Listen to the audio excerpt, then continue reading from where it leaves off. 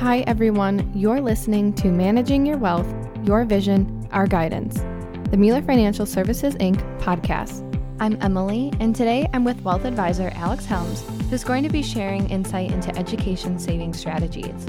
We're going to discuss the benefits of saving for your child's future, whether that's college, the trades, or anything in between. We're also going to discuss various types of accounts and the benefits of each account. But before we get into the topic, let's introduce our guests.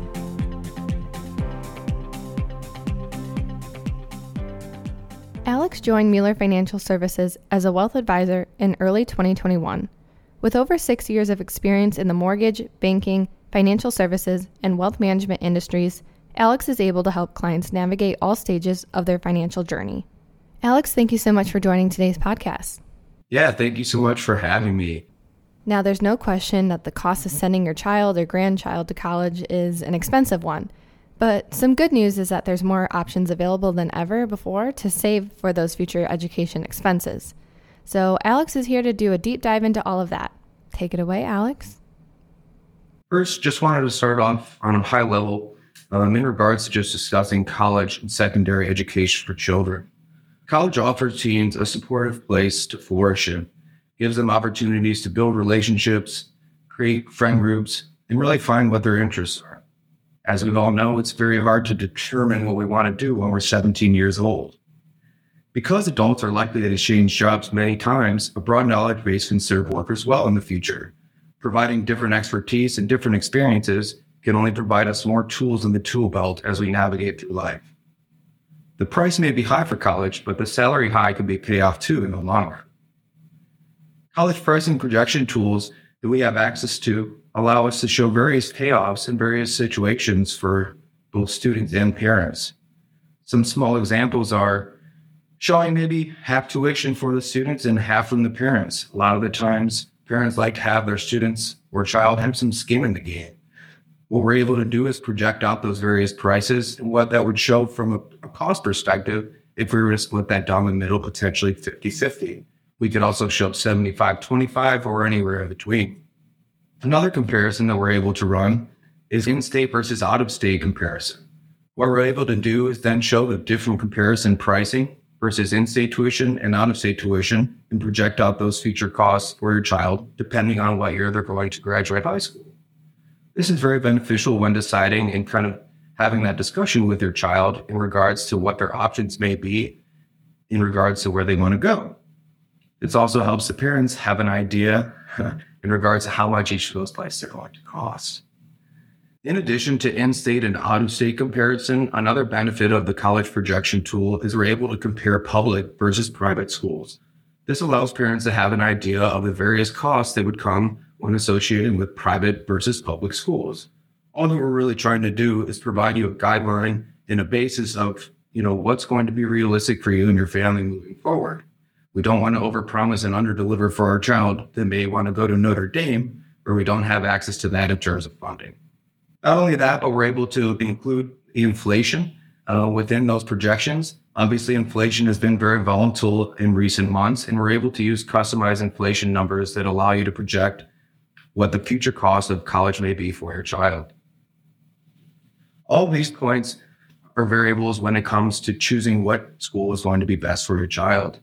However, we do want to reiterate that college isn't for everyone, and there are multiple various options when it comes to saving for the future for your child if college isn't exactly the right choice for them.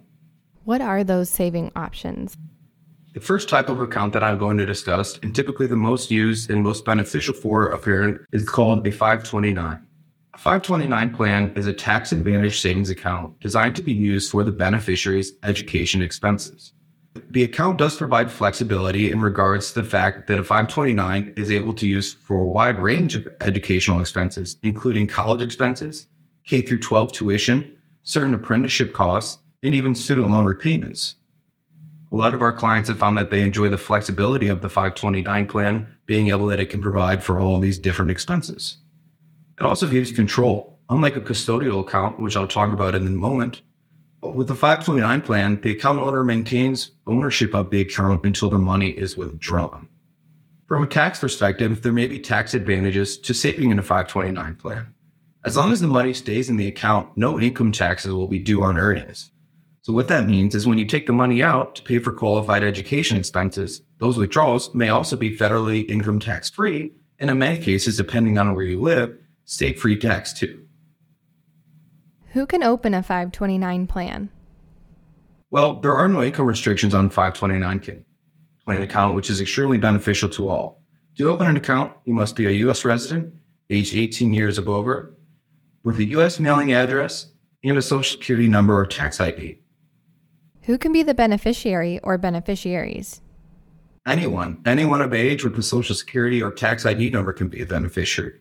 The beneficiary can even be the same person who sets up the account. What are the benefits? One of the main benefits that I think a lot of our clients find in a 529 as well is that many different people can get involved. Grandparents, relatives, friends can all help contribute to this account. Anyone who wants to save for a child's education can open a 529 plan account and begin contributing. The account owner keeps control of the money, can make investment decisions, and can even change the beneficiary if the plans change. A lot of the times, we see circumstances where one child, maybe the oldest, decides not to go to college, or they may have money left over after their 4 years are completed. This then allows the parents to transfer the money to another beneficiary within that family. There also may be estate tax benefits in some cases as well. You can also gift money to an existing 529 account. In fact, account owners can enroll in a free college gifting program. It lets family and friends contribute gifts electronically and make for easy account owners to send invitation and tracks gifts from their dashboard. This has become very common. I see this a lot of the times in birthdays and things like that for little kids, where instead of buying toys and things like that, grandparents, family, friends can contribute checks, which are then actually contributed to the 529 account. When it comes to contributions, you can contribute up to $8,000 or $160,000 per married couple, which is a huge benefit of the 529 account in a single year without eating into your lifetime gift tax exclusion. Once assets are in the account, they're generally considered to be out of the owner's account estate.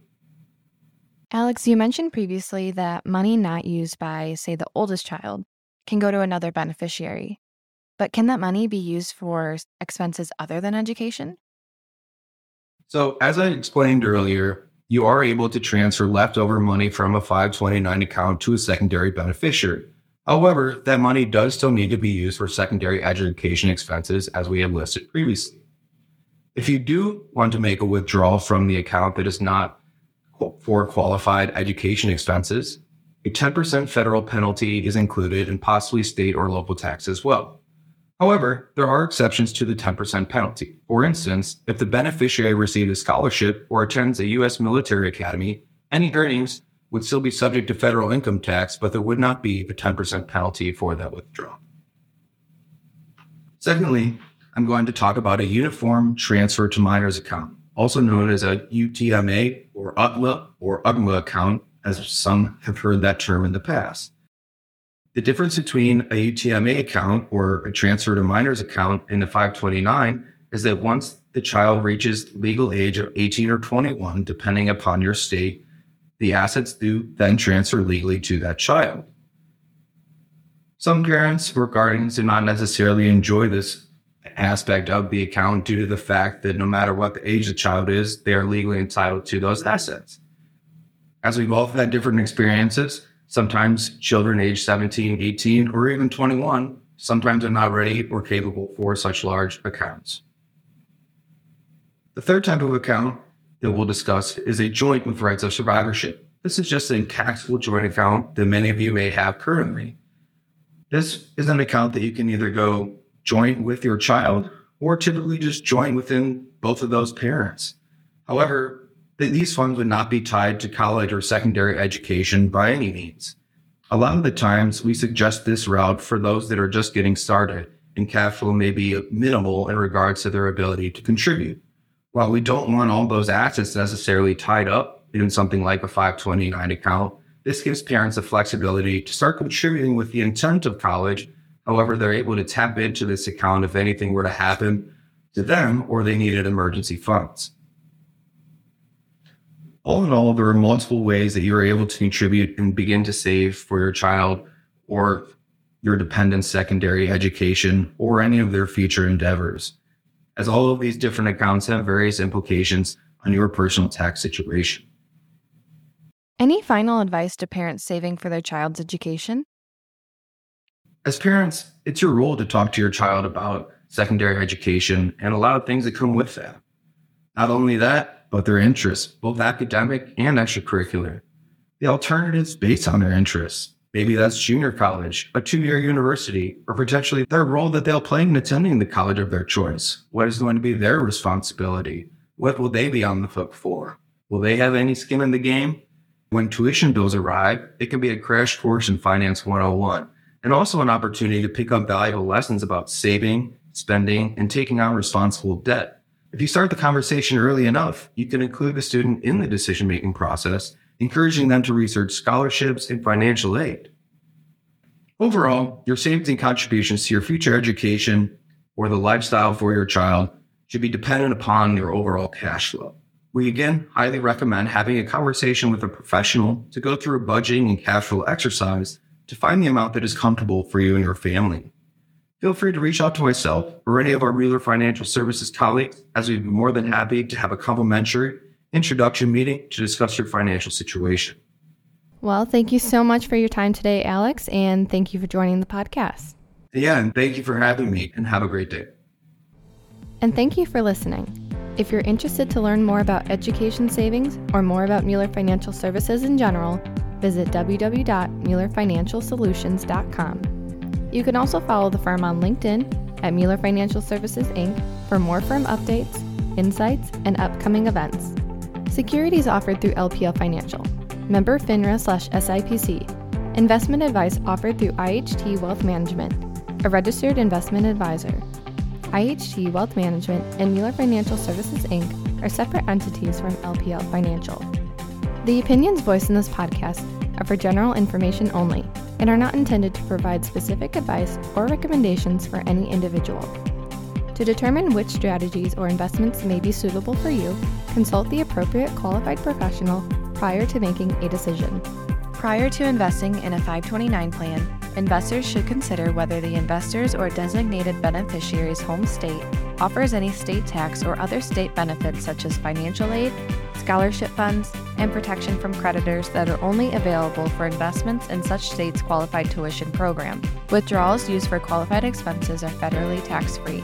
Tax treatment at the state level may vary. Please consult with your tax advisor before investing.